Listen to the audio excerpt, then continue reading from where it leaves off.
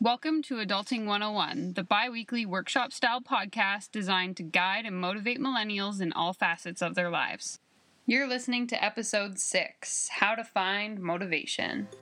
Whether you're interested in learning how to master a job interview, manage your money, get healthy, or travel on a budget, I've got it all for you.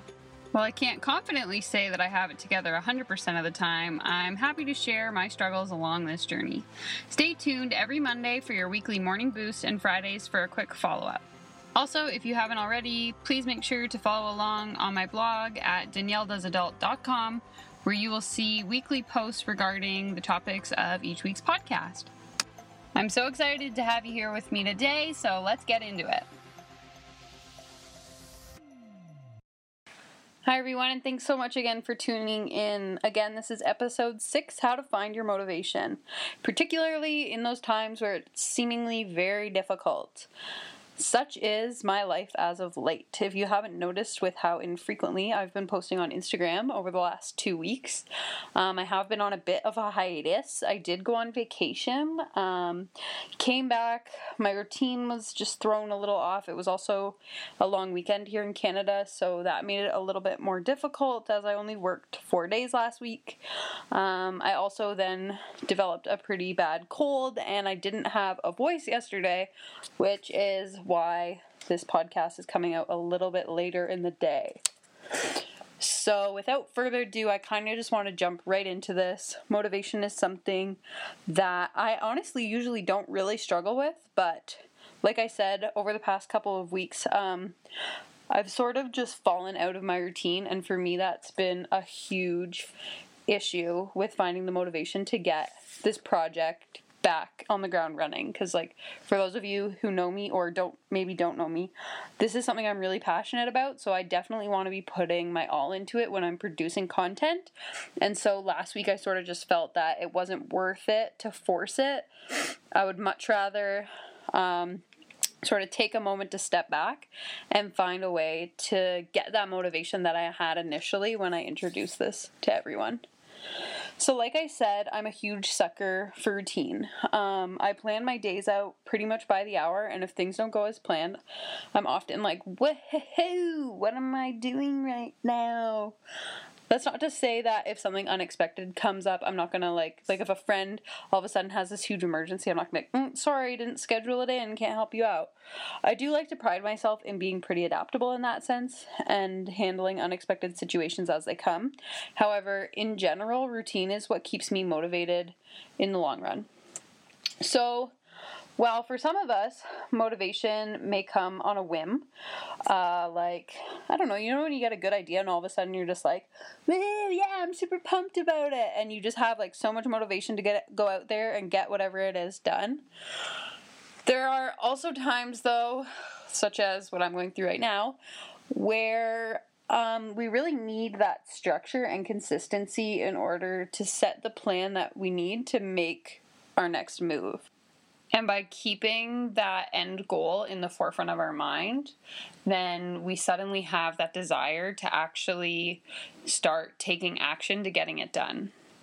Now, if you're kind of feeling how I've been feeling lately, where you just can't seem to find it no matter where within you, I don't want you to feel guilty, because that is totally natural. As with anything in life, our motivation tends to ebb and flow. So sometimes we're going to go through periods where we're super motivated to get a lot done. We want to start going to the gym. We want to start being healthy. We want to start our own business. We want to master a video game. Whatever it is, all of a sudden that's our main focus, and that's where we're going to put all our energy. However, you're also going to go through periods where you have absolutely zero motivation. Maybe things don't seem like they're going your way, or you know what, they are, but you just don't have the energy to put any effort in. That's okay too, because that is totally natural. What I want to give to you is some advice when you're in that more flowing period where you don't really care what's going on, you don't really have a desire to do anything differently. I want to give you the steps to get out of that rut and become more motivated when you seem like you've fallen off course. So step 1, which for me is so important, is to follow a consistent schedule. So this could look like a few different things. For example, say you want to start working out. You need to make a consistent gym routine. So every day at 4:30 when I'm off work, I'm going to go to the gym. Say you're a creative and you want to start painting. Perhaps every day when you go to sit down to paint, you're going to listen to your favorite song for 5 minutes to kind of get you in the mood to get that done.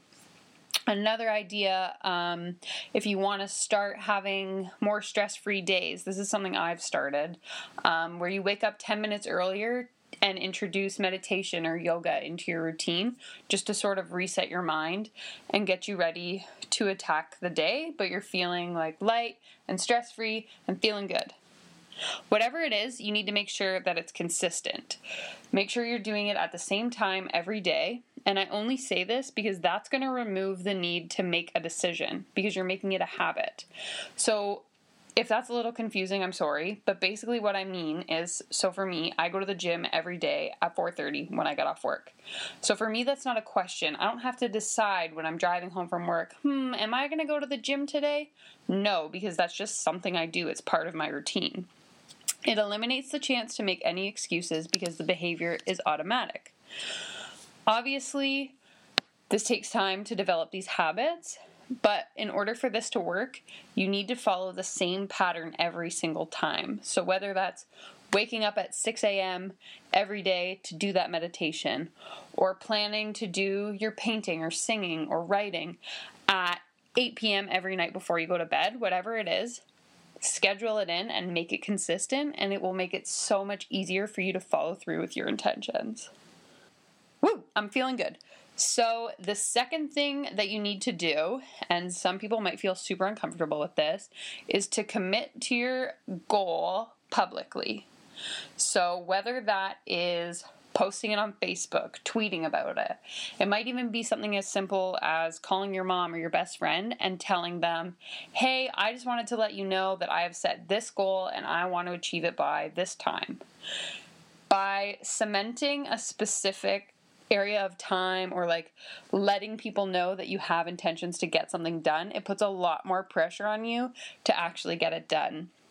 I kind of relate this to when I was in university and I would never do an assignment until like the day before because I had that pressure of knowing like, oh shit, this is due at 4 p.m. so I have to get it in or it's not going to count. Well, in this sense, it's kind of like, oh shit, I told my mom that I was going to go skydiving, so if I don't do it, she's going to be calling and asking me why I'm not doing it. Okay, that's a bit of a silly example, but you get my idea. This way, there's not only the pressure of, I guess, like public embarrassment, but you're also able to share your progress. Like, people want to see other people succeed regardless of whether or not we want to admit it, because we're all terrible and people are mean. But honestly, I love seeing, like, friends of mine who have started going to the gym. Sorry, I use that example a lot. But I recently have had a few friends who have taken up a new fit lifestyle, and I love watching them write their Facebook status and post pictures and all this stuff about like how much they're enjoying it and how much progress they've made. I think it's so awesome when you commit to something in a more public sense because it puts that pressure on yourself and really it does keep you motivated to keep working towards whatever it is.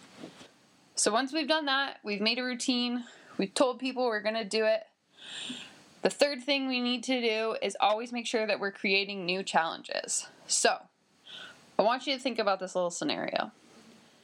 If you were going to play a game of basketball against a bunch of 5-year-olds, obviously you're probably going to kick their butt. At least I would hope so if you're like my age, 25. You should be really, really good at beating 5-year-olds at basketball.